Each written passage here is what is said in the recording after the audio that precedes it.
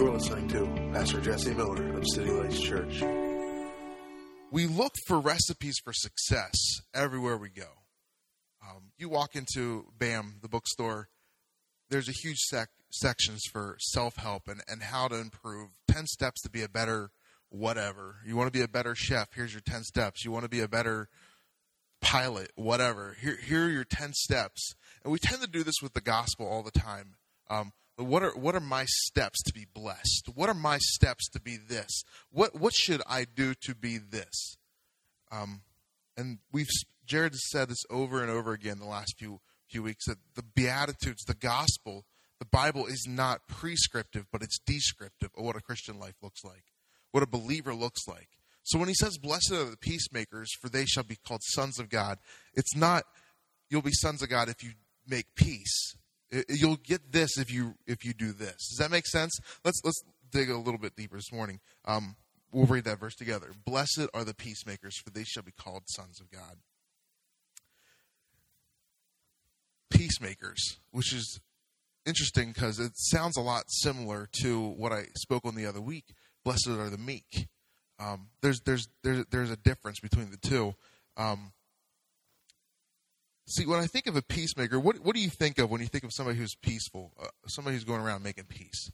I don't know what pops in your head, but when I pop into it, I think of a volunteer, like trying to help out this community, whether at a soup kitchen or whatever.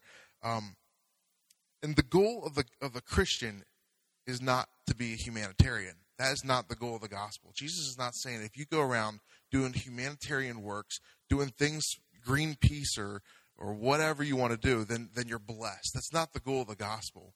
The goal, what he's saying here. See, you can be a volunteer for a soup kitchen or whatever and still cause havoc in your home.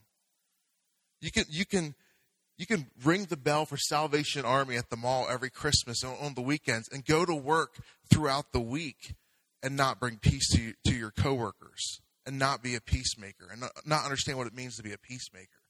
You're doing your good duty, your peacemaking duty by helping out with Habitat for Humanity and still cause chaos amongst your family. I don't know if this is making sense or not, but I don't think if you can volunteer for these peacing programs, you understand what it means to be a peacemaker and what Christ is saying here. See, you haven't had a heart change that allows you to be a peacemaker. I can go and do these things and still cause chaos wherever I go. Jesus is saying when you understood peace, when you're a peacemaker, you're blessed. You understand what it means to be blessed. The New Testament, as Jared said and we've been saying, is not prescriptive. It's not medicine to do this and then become this, but it's good news that results in a life changed. Because of what he has done for me, I can be a peacemaker. Let me explain a little more. Romans chapter 5, verse 1, I have it up here. It says this, therefore, since we have been justified by faith, we have peace with God through our Lord Jesus Christ. Is anybody else excited about that verse? That is an incredibly amazing verse. We have been justified by our faith in him, so we have peace with God. See, here's some good news, okay? So I want you guys to take something home this morning, okay? Get your little to-go bag. Throw this in there. You're taking this home, all right? I want you to take it with you. I went to Jim's last night for his Christmas party. If you didn't go, well, you missed some really good food. I asked Jim and Lisa, I said, can I get just a little bit to take home? Just a little bit for my wife because she wasn't able to come to the second half of the day. And they're like, sure. They come out with like 3 massive Tupperware containers for me to take home. I took something home last night. I think sometimes we come to church on Sunday morning like, oh, we'll do our duty, we'll hear something, and we don't take anything home. I want you to take something home this morning, okay? Get your Tupperware ready. Okay, you guys ready to process this? All right, here we go. There is no quarrel between me and God. There's no argument. There's no problems between me and God. We are at peace with each other this morning. If you've been reconciled through Christ, if you have accepted Christ, there's no distance between you and God. There's no argument that you've got to work through. You don't have to call him up and try to figure out some kind of way to make peace or do your special sacrifices to get him happy with you. There's no partial forgiveness. How many of you guys have done something really dumb Yeah. Well, okay. Let me rephrase that, because every guy's like, yeah. You proud guys are like, no. This is something I've never done, and I'm thankful for. But I see my dad do this.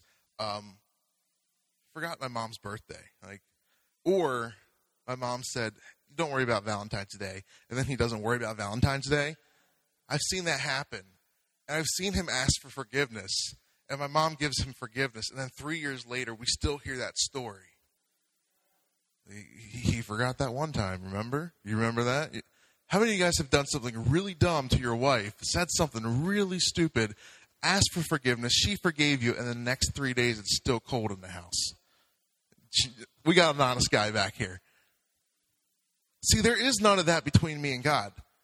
There is none of that between you and him. There is no awkward period where we've got to figure out how to make things a little bit better. Like, he's forgiven us, but still I gotta earn some points again. I gotta buy him flowers next week to try to make up for what I said last week. That doesn't exist in my relationship with him. That doesn't exist. I have been justified by faith, and I have peace with God through Christ. This is exciting stuff this morning. Blessed are the peacemakers. See, I can be a peacemaker. Why? Because I've been given peace with him. I have peace with him. See, we can make peace with those who offend us because we are the ultimate offenders, and we've been given peace with God. I think that, especially in our American culture, we tend not to think of ourselves as big offenders. We think of ourselves as we do stupid things. So let's all just sweep it under the rug. We tend to look at other people's sins as higher and ours as very minimum, very small. Isaiah says this. It says, and all of us have become like the one who is unclean, which is referring to lepers, completely disease-filled, cut off from community, just out. And all of our righteous acts, all of our good things are like filthy rags. We all shriveled up like a leaf, and the wind, our sins sweep us away. He says that we all are completely disgusting. And that verse, Romans, says that we have been justified by our faith and now have peace with God. I think in our culture, we tend to, especially in America, we have a hard time understanding a good God who punishes people or anything like that. We tend to think of ourselves as really good people, and a loving God would not let anything bad happen.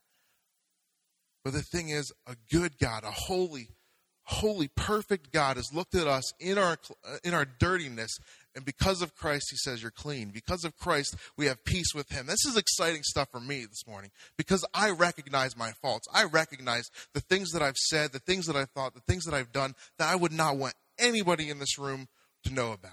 And we all have things like that. But that verse is so exciting to me, and I hope it's ringing when you're putting that in your little bag to go, that you've been justified by faith and you have peace with God. Because I've been given peace with God, I can be a peacemaker to those around me. I think this morning, this idea of peacemaker has two implications, spiritual and physical. And let's start with the spiritual implications first. If you look, let's look at this scripture together.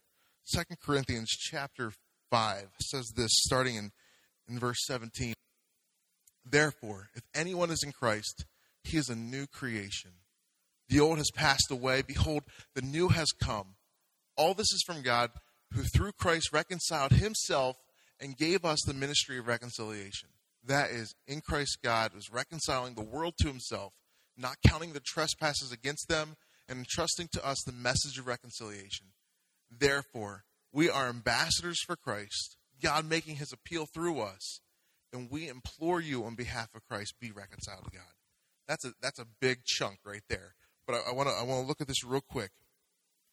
It says, therefore, if anyone is in Christ, he is a new creation. He's saying that filthiness, that dirtiness of who you once were is gone. We're in Christ, that's gone. It's no longer there. It's not remembered. It's not brought up 3 days later or a month later where he's reminding you of how bad you were. You did say sorry, but yet he could still be a little bit mad because it still happened. It's gone. We're a new thing. And then this is so amazing. It says he has reconciled himself to us. It's him, the perfect, the just, the righteous, the not, doesn't have any spots, reconciling himself to us, taking the initiative to make us right with him. To make us right with him when he hasn't done anything wrong. He didn't sin. He didn't mess up so that he has to go to you and ask forgiveness. He does something. He humbles himself through Christ so that you can go to him with the forgiveness there. This is great news this morning. That's why the gospel is called the good news. It's good news for all of us. And there's a response that takes place out of it. See, Jesus gave us peace with God. It's just what it is. It's simple. We have peace with God this morning. And then he calls us ambassadors, which Jared's talked about before. This idea of that we represent his kingdom. We represent heaven here on earth. We are his ambassadors. We carry his rights, his privileges here on earth, demonstrating who he is and what his kingdom looks like. And we carry this message. I love this. Therefore, we are ambassadors of Christ. Verse 20 there. God making his appeal through us, we implore you on the behalf of Christ, be reconciled to God. I've been reconciled to him. Now my job as his ambassador is to tell everyone, hey, look, it's done. Be reconciled to God. Have peace with God. There is peace for you. There is peace available for you. Despite what you've done, despite how crappy you think you are, there is peace available for you. This is good stuff. And this is your responsibility. When you've been reconciled to him, he is giving you this ministry of reconciliation. It's amazing that he would entrust me with that. That he would entrust us with that.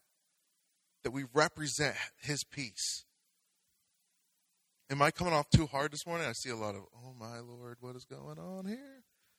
I need some response here. We're going to South Africa next month, like Jared said, and I was there a couple years ago, and there's a lot of response. So I got to get ready for that. All you have to do there. I was in a Zulu church, so I spoke like 3 words of Zulu. All you have to do. Well, here's a funny little story. My friend gets up and says he has a translator, right? And he goes, "How's everybody doing?" And the translator goes, "What?" like that. And he goes, "How's everybody doing?" And the translator goes, like, he doesn't understand what that means. And then my friend goes, "Hallelujah!" And the whole place goes, "Hallelujah!" The organ's going, people are dancing. I'm getting myself ready for this kind of response, okay? So I need some hallelujah dancing and movement this morning. We have been reconciled. We have peace with God this morning. You and I have peace with God this morning. And he says, because you have peace with me, go and share that with everybody. Be reconciled to God is our message that we have to declare. There we go. Will's getting ready. He's going to Africa too next year. So we're getting ready. We need some response, people. This is good news. Good news. He says, be reconciled to God. I look at my life and I look at people around me who are believers, who've been reconciled to God. Everything they've done is washed away. The mistakes they've made, the stupid decisions they've made is washed away. And then when they're offended, man, watch out. It's bad. They walk away. When you walk around offended with somebody and not dealing with it, it's like saying, I have the right to not be at peace with you, but God does not have the right to not be at peace with me. It's me saying, if I'm offended at somebody and I'm not dealing with that in love, it's me saying, I could hold their trespasses against me, but he, the holy one, the perfect one, the spotless one, can look at me, the completely flawed, the leper, as it says in Isaiah, and God forgives me. Do you see the injustice in that? Do you see the flawed logic in that? See, this morning we are ambassadors for him, and this peacemaker idea has to stem out of a knowledge that he has made peace with us, so we are able, not only able, but we are called to make peace with those around us. I said it starts in the spiritual. We have the spiritual opportunity to let people know that spiritually they are reconciled to God. And then it moves on into the physical. What do I mean by that? I mean, it starts in your home. It starts in your home. Peace in your home. I've known pastors, and I know pastors who understand these concepts, but yet in their house, it's insanity on a daily basis. Like where their kids have been calling me and saying, "This is going on. What should I do? I just want to get out of this." Does that make sense? Or have you heard the story? You know, dad sings the hymns on Sunday morning, goes home and, you know, yells the rest of the day. I'm thankful I didn't have that experience, that what Dad sang on Sunday was what he preached all week. I'm thankful for that for me. See, peace has to start in the home. Ash and I have agreed upon, and it's not always easy, the verse that says, "Don't let the sun go down on our anger." So if her and I have a conflict, it's not, our conflicts are pretty minimal. I'm not saying this to try to, like, you know, yay me and my wife. I'm just saying our conflicts are pretty minimum. But when we do have a conflict at nighttime, it can be a little awkward when you're irritated with each other. But we've both agreed to not let the next day come without figuring it out and working it out. It starts in our home. It can be, you know, I'm laying there and I'm like, oh, it's midnight. I cannot go to sleep feeling angry right now. She's going to have to do it, though, because I was right. I didn't do anything wrong. And so I'll lay there for a while. And then finally I'm like, oh, I got to just deal with it. So I'll, like, a little jab. No, here's the typical. I'll let you into my life. Here's my typical move. It's my hand on her face, because that's just silly, right? So that automatically has to start some kind of conversation, right? So if my hands creep to her eyeballs, then it's like, all right, this is weird now. Let's just talk, all right? So we worked it out. That is our agreement. Don't let the sun go down on our anger. We are determined to have peace in our house. There's not going to be a conflict between my wife and I in the morning. We will figure it out. One of us or both of us will say sorry. We might not 100% mean it, but we will say it. We will work it out. It starts in our home. Let me be real transparent with you guys this morning. I will edit this from the podcast just because of names, places, people, protect the innocent, whatever. I don't know. Let me share it with you. Like I said, I am blessed to have good parents. I really am. I'm going to try to tell the story without getting emotional, because a big guy weeping in front of you would just be bad. But my mother grew up just in a crazy abusive home. Crazy. And my grandfather to this day is still, like, he's not, I wouldn't say physically abusive anymore, but he is definitely mentally abusive. And he's just a hard man. And I could tell you story after story of just complete injustice that he's done to my family, to my parents, to my grandmother, to my aunts. Just, I could tell you story after story. I won't. But my mom, Thanksgiving together, at Thanksgiving time, and she was telling me a story about how this might seem so small, but you got to know my grandfather. My uncle went out of his way and tried to get my grandfather something really nice. And I don't even know what it was. But it was a hat of some sort. I don't know. He went to give him this hat. My grandfather's like, I don't need no hats, because he's a hard man.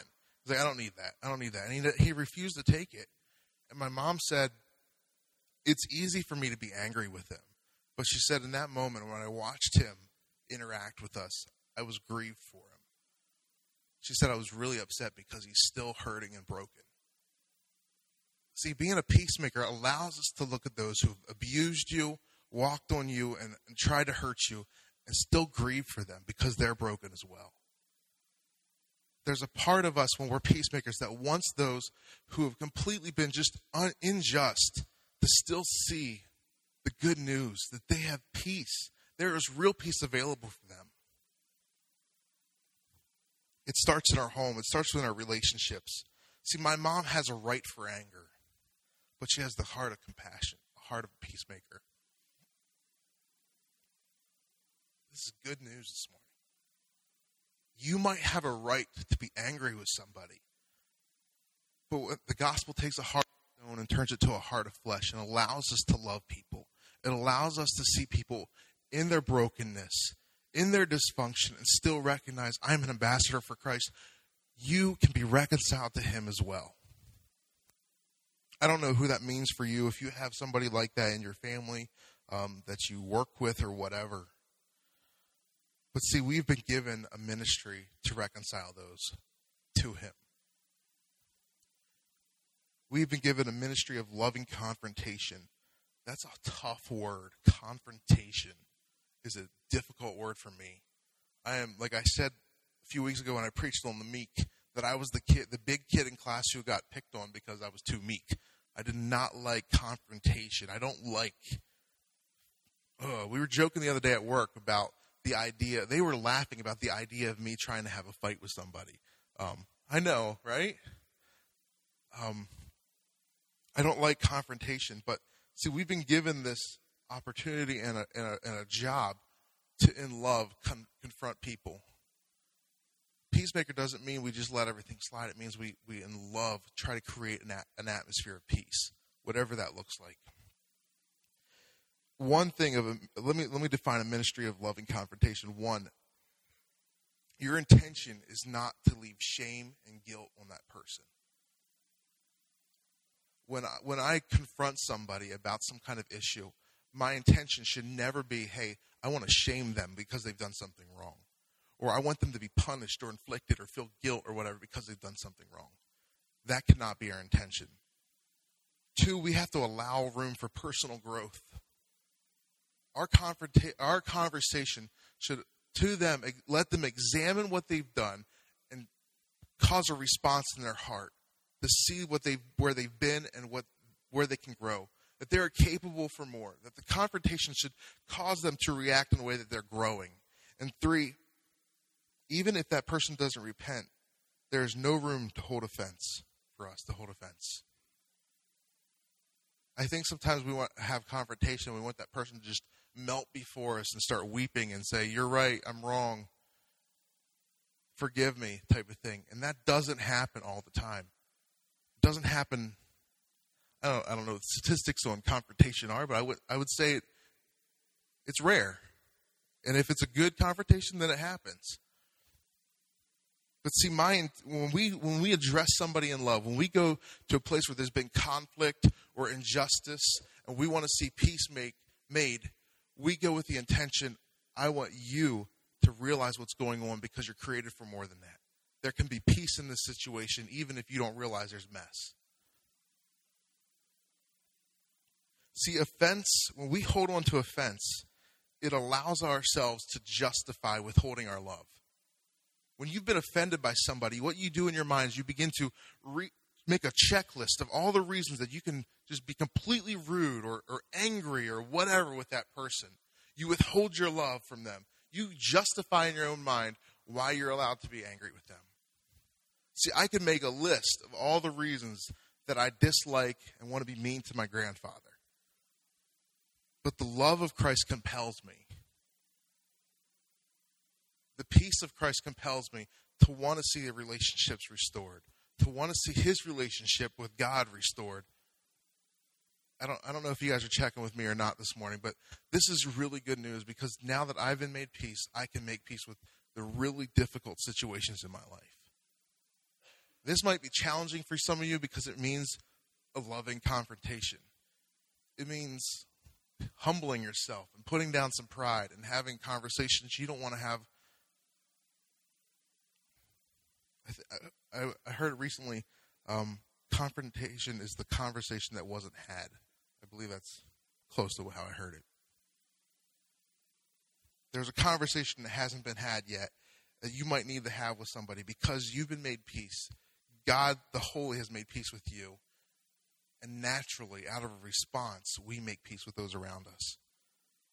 See, like I said, offense allows you to justify withholding love. But then Jesus says, love your enemies. I'm sure your enemies aren't like enemies because they didn't offend you. I think they offended you or they wouldn't be enemies.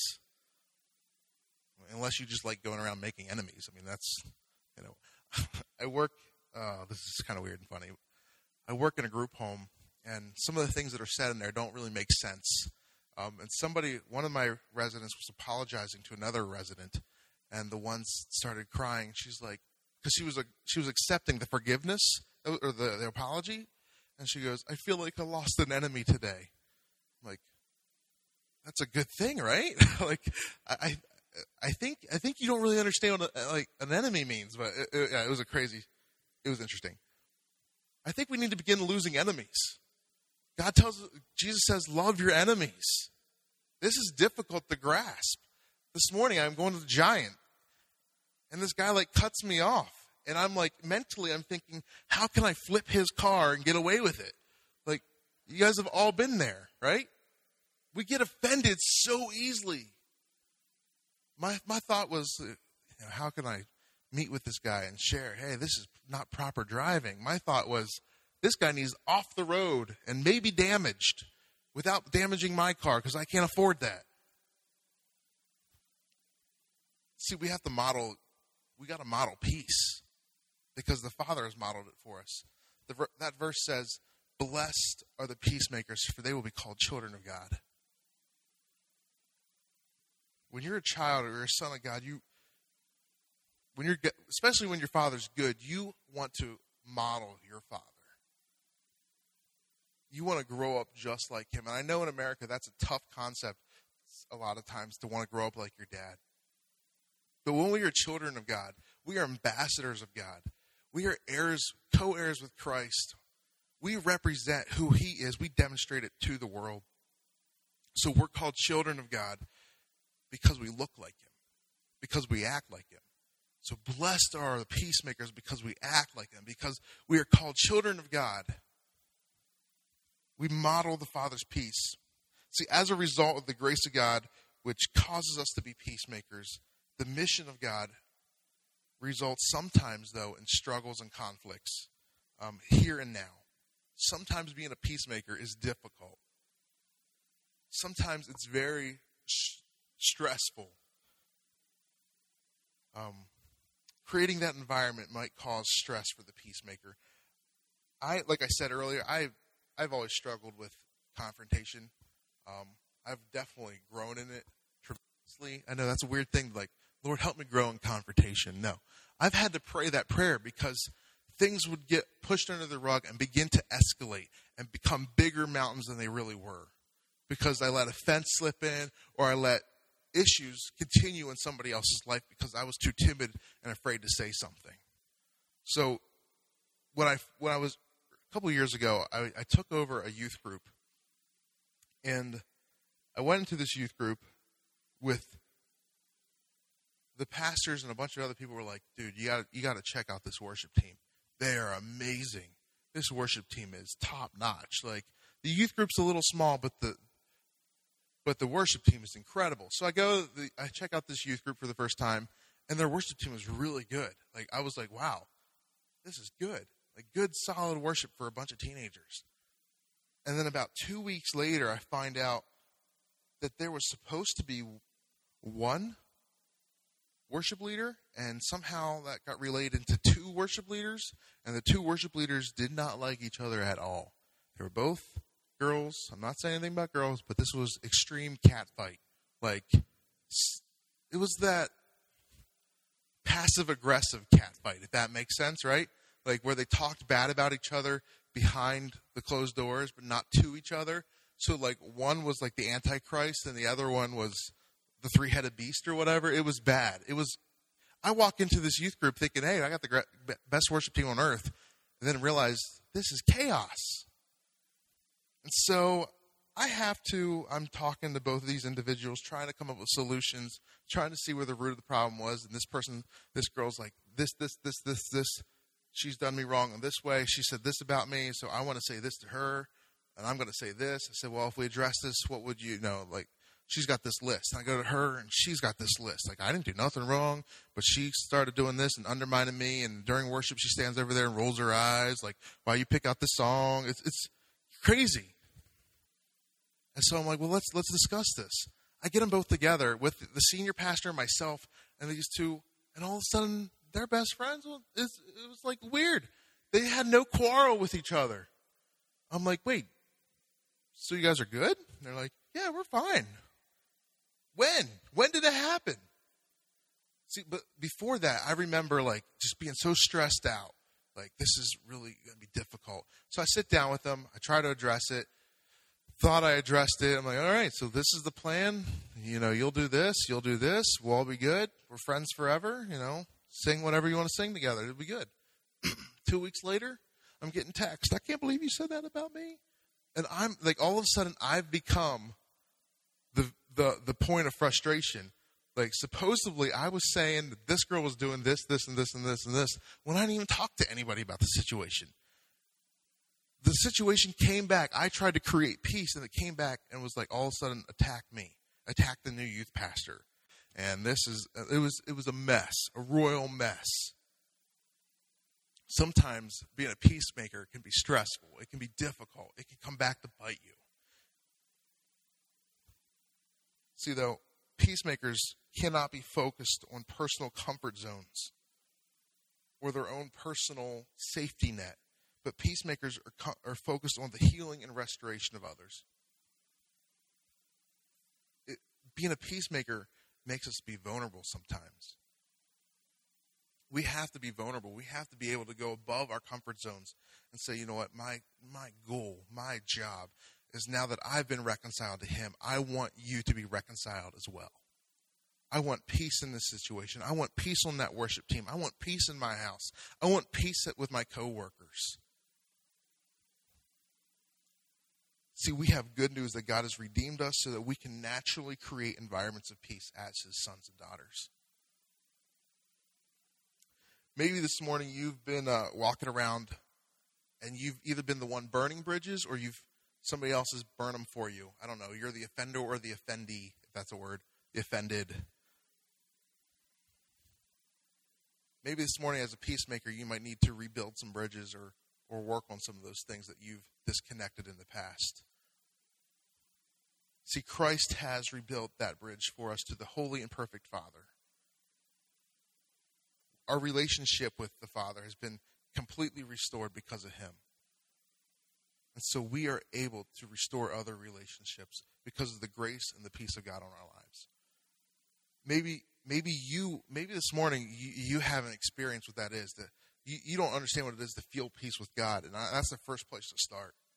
That's where you start. That's what Christ came for, so that we could have peace with him through Christ.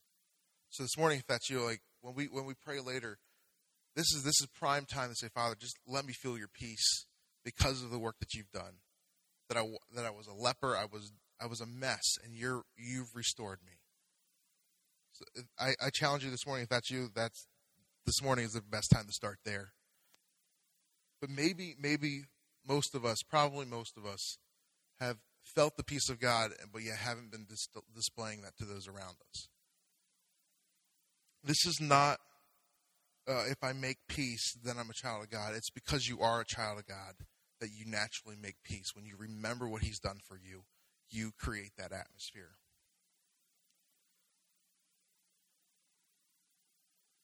We've been blessed this morning. This is really good. This morning we're going to go into communion, where we will remember what he did for us. That's exactly what we do. As often as you eat, you remember. This morning we remember that he has made peace with us. We are blessed because we can now be peacemakers because he's the ultimate peacemaker. He humbled him. He took it upon himself to make peace with us. This morning I challenge you, whatever your week looks like, most of us will be seeing family. Most of us will be seeing family that we don't like. It's true. Most of us have that. If you don't, you're awesome. I love your family. Can I come over next year? But most of us will be visiting friends and family that there's been major issues with. And I challenge you, as we walk into this season, be the peacemaker, whatever that looks like. Let's pray. If our worship team can come forward, we're gonna go into reflecting and having our time of communion. Let's pray, and then we'll go right into that. Father, we thank you this morning. We thank you so much, God. God, that you've taken our hearts of stone and you've made them flesh, God. You've made us a new thing. God, you've removed that old filthy self, and you look at us and you call us your sons, your daughters. There's peace between you and I this morning because of the cross, because of your Son, God. God, allow City Lights Church and those involved in this place, God, to really be peacemakers. That we don't just volunteer for peaceful organizations or different duties or humanitarian causes, Father, but that our hearts are transformed as we do those things and as we create peace in our house and in our workplaces, that our hearts would really be transformed by your great peace for us. God, help us to remember that there is nothing between us, Father, that nothing separates us from your love. God, that you've done that work on our behalf. So, God, we love you this morning, God. Change our hearts, challenge our hearts, so that we can, out of response to your goodness, out of the response to being blessed through you, we can change the environment around us. We can change the culture of this city. We can change the culture of our homes and of our workplaces by your grace. Jesus, we just love you this morning. Be glorified as we go into the communion, Father. We remember what you've done for us.